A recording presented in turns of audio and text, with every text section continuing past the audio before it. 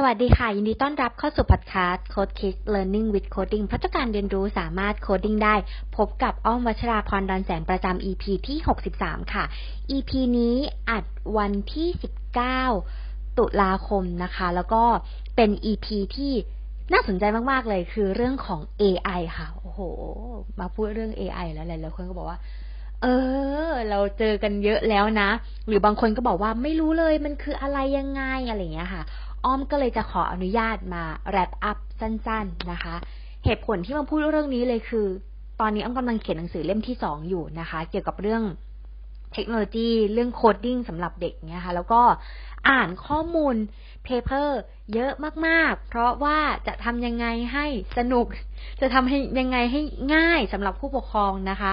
ในขณะเดียวกันก็บังเอิญอ่านเรื่องของ AI อยู่เขียนไปประมาณ 2-3 บทและเฉพาะเรื่องนี้นะคะก็บังเอิญอีกเรื่องนึงเลยคือวันนี้ได้ฟังพอดแคสต์อันนึงของ Mission to the Moon ที่เป็น EP ใหม่นะคะชื่อว่า AI Thai Smart ร่วมกับ Mission to the Moon นะคะเป็น EP แรกที่พูดเรื่องของรู้จัก AI ที่ไม่ใช่แค่การมาแย่งงานนะคะโดยรองศาสตราจารย์ดร.ธีรณีนะคะอาจจะลากูลนะคะอันนี้ไม่มั่นใจว่าอ่านนามสกุลถูกปะคะแต่ว่าชื่นชอบการให้ข้อมูลของอาจารย์มากๆนะคะแล้วก็เลยมาอธิบายกันนะคะคราวนี้เนี่ยจริงๆแล้ว AI เนี่ยมันคือปัญญาประดิษฐ์เนาะเปรียบเสมือนมนุษย์นี่แหละที่เป็นเบบีเลยแล้วก็เรียนรู้ข้อมูลต่างๆจากการเลี้ยงดูซึ่งการเลี้ยงดูที่มาจากพ่อแม่ก็เปรียบเสมือนมนุษย์อย่างเราเนี่ยแหละค่ะที่ป้อนข้อมูลอะไรให้เขาไปเขาก็จะเป็นคนดีหรือไม่นั้นขึ้นอยู่กับพ่อแม่นะคะขึ้นอยู่กับเราใส่ข้อมูลลงไปยังไงบ้างนะคะคราวนี้เนี่ย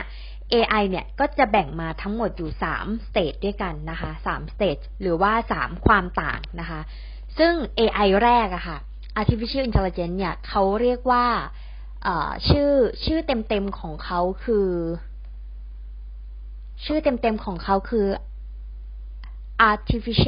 Artificial Neural Intelligence นะคะ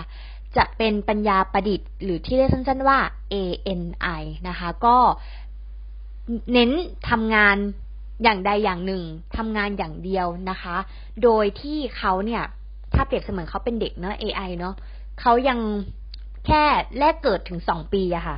ยังไม่มีความรู้ที่มากพอได้รับการเลี้ยงดูจากพ่อแม่หรือว่ามนุษย์อย่างเราที่สอนให้เขากินข้าวสอนให้เขาพูดสอนให้เขาเดินสอนอะไรออกมาเขาก็จะเป็นอย่างนั้นนะคะซึ่งประเภทนี้เนี่ยมันเป็นธรรมชาติที่ยังต้องการสอนจากเราอยู่นะคะถ้าใครได้ดูหนังเรื่อง AI ค่ะ Artificial Intelligence ที่มีครอบครัวอยู่ครอบครัวนึงเป็นครอบครัวเศรษฐีแล้วลูกเนี่ยดันเป็นเหมือนเป็นเจ้าชายนิทราอยู่ที่โรงพยาบาลนะคะแล้วก็มีบริษัทนึงที่ผลิตหุ่นยนต์ขึ้นมาชื่อว่า AI นะคะก็ตั้งชื่อโซนผู้หญิงเป็นชื่อนี้แต่ว่าหุ่นยนต์ที่เป็นเด็กผู้ชายทั้งหมดเนี่ยจะชื่อเดียวกันคือว่าชื่อเดวิดนะคะคราวนี้เนี่ยครอบครัวนี้เนี่ยฝั่งของสามีก็เลยซื้อหุ่นยนต์ตัวนี้เข้ามาเพราะรู้สึกว่าภรรยาเนี่ยเป็นโรคซึมเศร้าแล้วก็รู้สึกว่าน่าจะอยู่ไม่ได้แล้วก็เลยซื้อหุ่นยนต์ตัวนี้เข้ามาวิธีการก็คือถ้าเอาหุ่นยนต์ตัวนี้เข้ามาเนี่ยก็จะทำเหมือนหุ่นยนต์เลยเดินไปเดินมางงซ้ายงงขวาแต่ถ้าเราอยากจะเปิดใช้บริการเราต้องใส่รหัสโค้ดทั้งหมดอยู่7 พยางค์นะคะก็จะเป็นชื่อที่เขาเรียกกันเนาะเป็นเหมือนเป็นคู่มือเลยเปิดขึ้นมาเป็นปลดล็อกรหัสพอปลดล็อกรหัสนั้นเนี่ยหุ่นยนต์ตัวนี้เนี่ยก็จะทำการเหมือนแบบเป็นเด็กเลยค่ะเรียนรู้จากการกอดเรียนรู้จากการบอกรักนะคะแล้วเขาก็เป็นเด็กจริงๆที่เวลาพ่อเนี่ยหุ่นยนต์เขาอยากได้ความรักใช่ไหมเขากำลังมองว่ามนุษย์เขามีลักษณะการรักแบบนี้บอกรักแบบนี้เขาก็มองแล้วเขาก็เริ่มมีความรู้สึกขึ้นมาค่ะเขาเนี่ยอยากให้แม่รักเขาและกอดเขาก็ไปเห็นว่าพ่อกับแม่เนี่ยเขากอดกันยังไงโดยการที่มีเหตุการณ์หนึ่งคือพ่อเนี่ยฉีดน้ำหอมนะคะแล้วแม่ก็บอกว่าหอมจังเลยแล้วก็หอมกันอย่างเงี้ยเขาด้วยความที่เป็นหุ่นยนต์เนาะแต่ว่าสมองเขาคือ AI ใช่ไหมคะเขาก็เลยเอาน้ำหอมมาฉีดตัวเองทั้งตัวเลยเพื่ออยากให้แม่กอดและหอมเขาอยู่มาวันนึงค่ะ ลูกชายแท้ๆเนี่ยที่เป็นเจ้าชายนิทราอยู่ที่โรงพยาบาลดันฟื้นขึ้นมาก็เลยเอาลูกชายมาที่บ้านลูกชายดันเห็นว่าแม่ตัวเองเนี่ยรักหุ่นยนต์ก็เลยเกิดความอิจฉาขึ้นมาค่ะแล้วก็แกล้งสารพัดเลยค่ะมันมีเหตุการณ์หนึ่งที่เขากินข้าวกันหมดอยู่บนโต๊ะอาหารซึ่งแน่นอนหุ่นยนต์น่ะทานอาหารไม่ได้ต้องชาร์จแบตเตอรี่อย่างเดียวแต่เขาก็จะแค่หยิบซ่อมเนี่ยแล้วก็แกล้งเอามาใส่ปากหยิบซ่อมแกล้งเอามาใส่ปากเพื่อสร้างความกลมกลืนบนโต๊ะอาหารนะคะแล้วลูกชายแท้ๆของคุณแม่เนี่ยก็แบบเหมือนแย่ว่ากินผักสิกินผักแล้วแม่จะได้รักกินผักสิแม่จะได้รักหุ่นยนต์ AI เดวิดตัวนี้ค่ะก็ดันกินผักกลายเป็นว่าโอ้โหระบบข้างในรวนไปหมดเลยค่ะนี่คือสิ่งที่เขาได้จากการที่มนุษย์อย่างเราเนี่ยป้อนข้อมูลเขาลงไปเพราะฉะนั้นแล้วถ้าเป็น AI early นะคะหรือว่า AI ที่ชื่อย่อว่า ANI อย่างเช่นArtificial Neural Intelligence เนี่ยเขายังเป็นเบบีอยู่ค่ะเขายังเด็กอยู่เขาจะดีหรือไม่นั้นขึ้นอยู่กับมนุษย์อย่างเราที่ป้อนข้อมูลที่เก็บมาทั้งหมดลงไปนะคะในขณะเดียวกันมันก็จะมีสเตจที่2นะสเตจที่2คือ Artificial General Intelligence นะคะหรือว่าชื่อย่อก็คือว่า AGI นะคะ AGI เนี่ยก็เหมือนเด็กเหมือน AI เมื่อกี้แหละแต่โตขึ้นมาแล้วนะคะอายุประมาณแบบ5 ปี6 ปีที่เริ่มจะตัดสินใจอะไรเองได้เริ่มจะเรียนรู้จากสิ่งรอบข้างแล้วแสดงพฤติกรรมอะไรบางอย่างออกมาก็จะเป็นลักษณะเหมือนสามารถตอบโต้กับเราได้ค่ะสามารถมีมุมมองความคิดเห็นสามารถเข้าใจกระบวนการต่างๆได้ซึ่งเขาจะเข้าไปถึงระดับจิตใจของมนุษย์นะคะเนื่องจากต้องใช้ระยะเวลาสักพักหนึ่งก่อนถึงจะสามารถเข้าใจเรื่องพวกนี้ได้นะคะ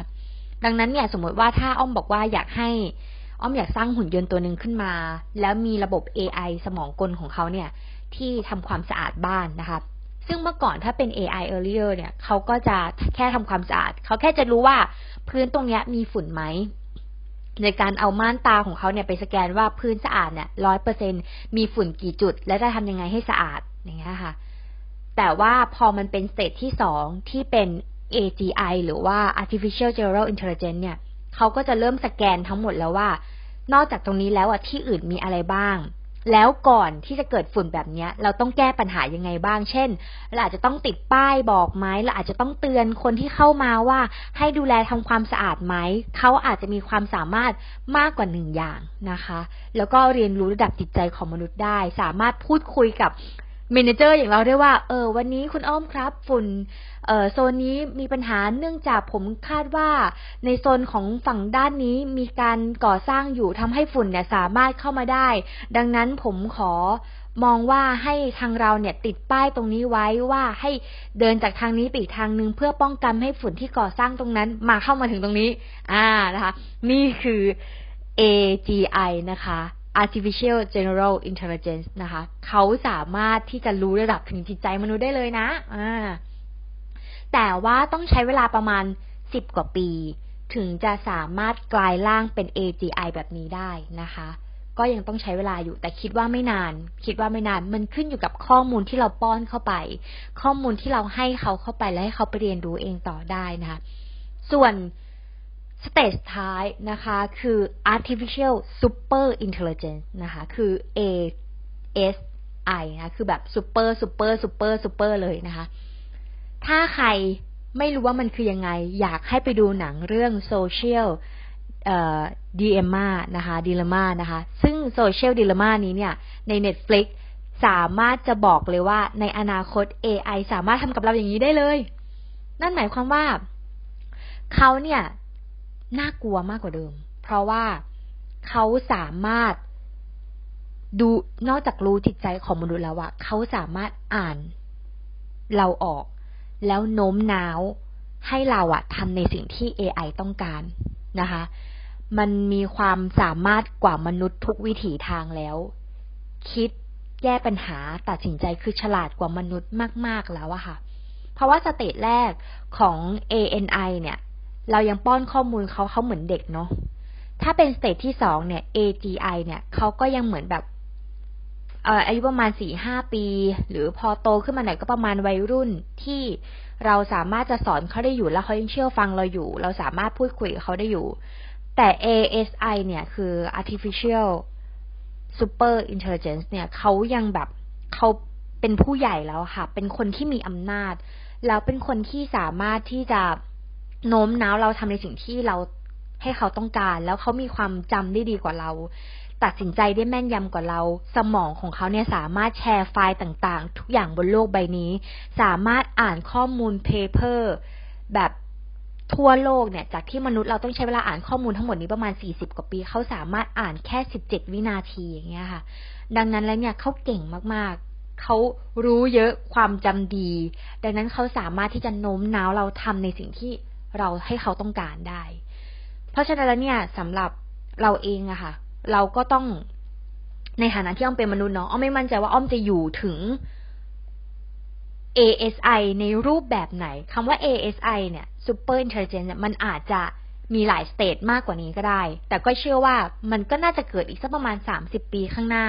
ที่ AI สามารถฉลาดกว่ามนุษย์ทุกๆด้าน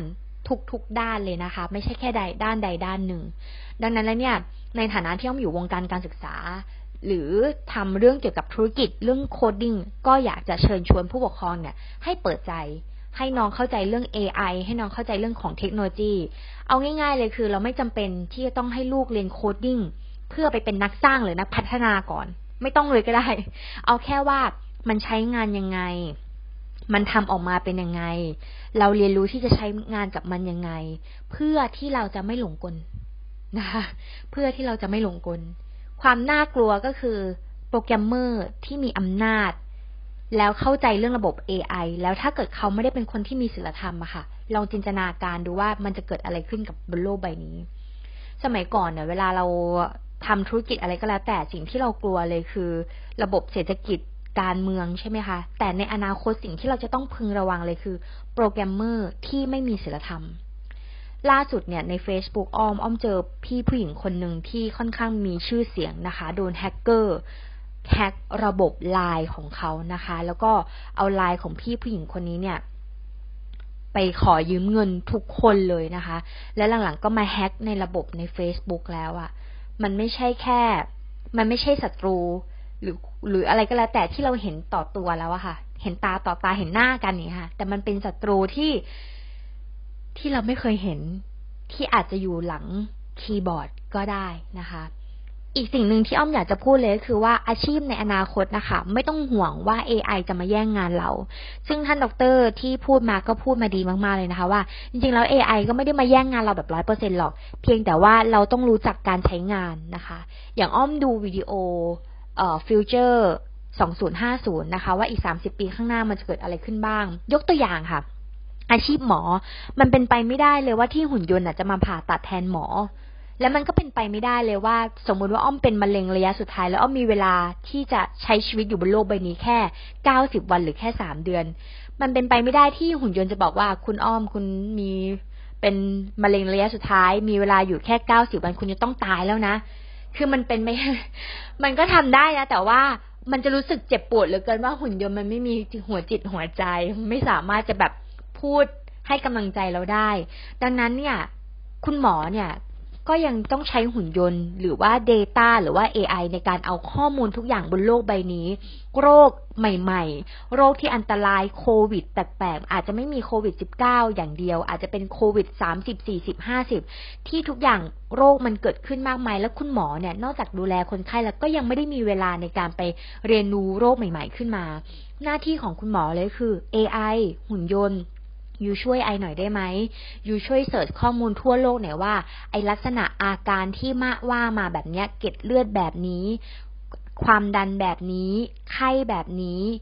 HDL LDL แบบนี้มันมีโอกาสจะเกิดโรคอะไรขึ้นบ้างหน้าที่ของ AI คือปรึ๊ดเอาข้อมูลทั่วโลกปุ๊บคัดออกจาก100 คอลัมน์เหลือเป็นแค่3-4 บรรทัดแล้วบอกว่านี่คือข้อมูลครับหน้าที่ของคุณหมอเลยคือโอเคเปเปอร์ทั้งหมดทั่วโลกใบนี้นะ AI หามาได้แค่17 วินาทีนะแล้วก็ได้ออกมาประมาณ 3-4 หน้าเสร็จปุ๊บหน้าที่ของคุณหมอเลยคืออ่านทำความเข้าใจประหยัดเวลา ข้อมูลแม่นยำข้อมูลทั่วโลกแล้วคุณหมอเนี่ยค่อยมาพิจารณาอีกทีหนึ่งเพื่อจะทำการผ่าตัดหรือไม่จะรักษายังไงนะคะนี่คือหน้าที่ที่หมอก็ยังต้องใช้ AI ช่วยทำงานให้ดีขึ้นอยู่หรือในขณะเดียวกันอันนี้คือช่วงที่เป็นโรคแล้วเนาะผ่าตัดเนาะแต่ในขณะเดียวกันถ้าสมมติว่าอ้อมเข้าโรงพยาบาลแล้วอ้อมก็รู้สึกว่าตอนนี้อ้อมอายุประมาณ30ใช่ไหมคะแล้วถ้าอ้อมยังกินของหวานของมันกินกาแฟใส่นมกินชานมไข่มุกอย่างเงี้ยคุณหมอก็สามารถบอกได้เลยว่าคุณอ้อมวันนี้วันที่19ตุลาคมปี2563ในวันที่19ตุลาคมปี2568 5 ปีข้างหน้าถ้าคุณอ้อมยังกินแบบนี้อยู่นะคุณอ้อมจะเป็นโรค1 2 3 4 5คุณอ้อมอยากเป็นโรคแบบนี้ไหมถ้ายังกินอย่างนี้อยู่นะคุณอ้อมต้องทำประกัน1 2 3 4 5จะต้อง1 2 3 4 5นะแต่ถ้าคุณอ้อมอยากร่างกายดีสุขภาพดีอีก5 ปีข้างหน้าร่างกายแบบนี้ดีๆสิ่งที่คุณอ้อมจะต้องลดคือตึดแบ่งออกมาเดือนนี้เป้าหมายคือตึดอาทิตย์นี้แบบนี้ตึดข้อมูลเหล่านี้ค่ะจะช่วยให้เราใช้ชีวิตแบบเป็นขั้นเป็นตอนมากขึ้นมีข้อมูลที่จับต้องได้และชัดเจนและเห็นภาพจากการที่อ้อมจะแบบจะวันนึงจะกินชานมไข่มุกอ้อมก็รู้สึกว่าโอเคไม่กินแหละพอเดี๋ยว5 ปีข้างหน้าเราเป็นโรคนี้เพราะว่ามันไม่ได้แค่เห็นแค่5 ปีข้างหน้ามันเห็นรายวันเลยว่าเรากินอันนั้นจริงหรือเปล่าเนี้ยค่ะแล้วมันก็ทำให้เราสุขภาพได้ดีขึ้นที่เขาบอกกันว่าอนาคตเราจะอายุยืนขึ้นก็เพราะเหตุนี้แหละค่ะเราจะมีเทคโนโลยีทำให้เราอายุยืนขึ้นนะคะหน้าที่ของเราคือต้องอยู่กับพวกนี้ให้ได้นะคะก็หวังว่าบทความนี้น่าจะเป็นประโยชน์นะคะแล้วก็เชื่อว่าหลายคนน่าจะทำความเข้าใจเรื่องของ AI มากขึ้นอย่างน้อยบทความนี้จะช่วยให้ผู้ปกครองและผู้ฟังเข้าใจเรื่องเทคโนโลยีที่ดีขึ้นค่ะและพบกันใน EP หน้านะคะสวัสดีค่ะ